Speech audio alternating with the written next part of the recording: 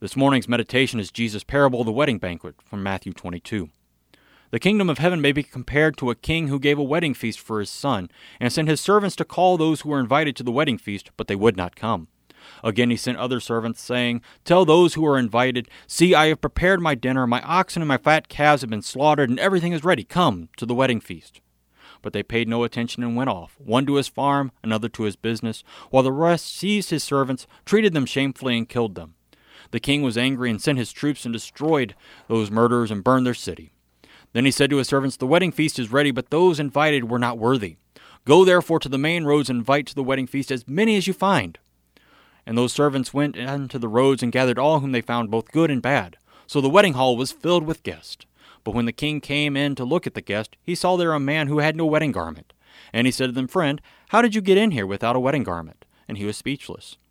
Then the king said to the attendants, "Bind him hand and foot and cast him into the outer darkness. In that place there will be weeping and gnashing of teeth. For many are called, but few are chosen."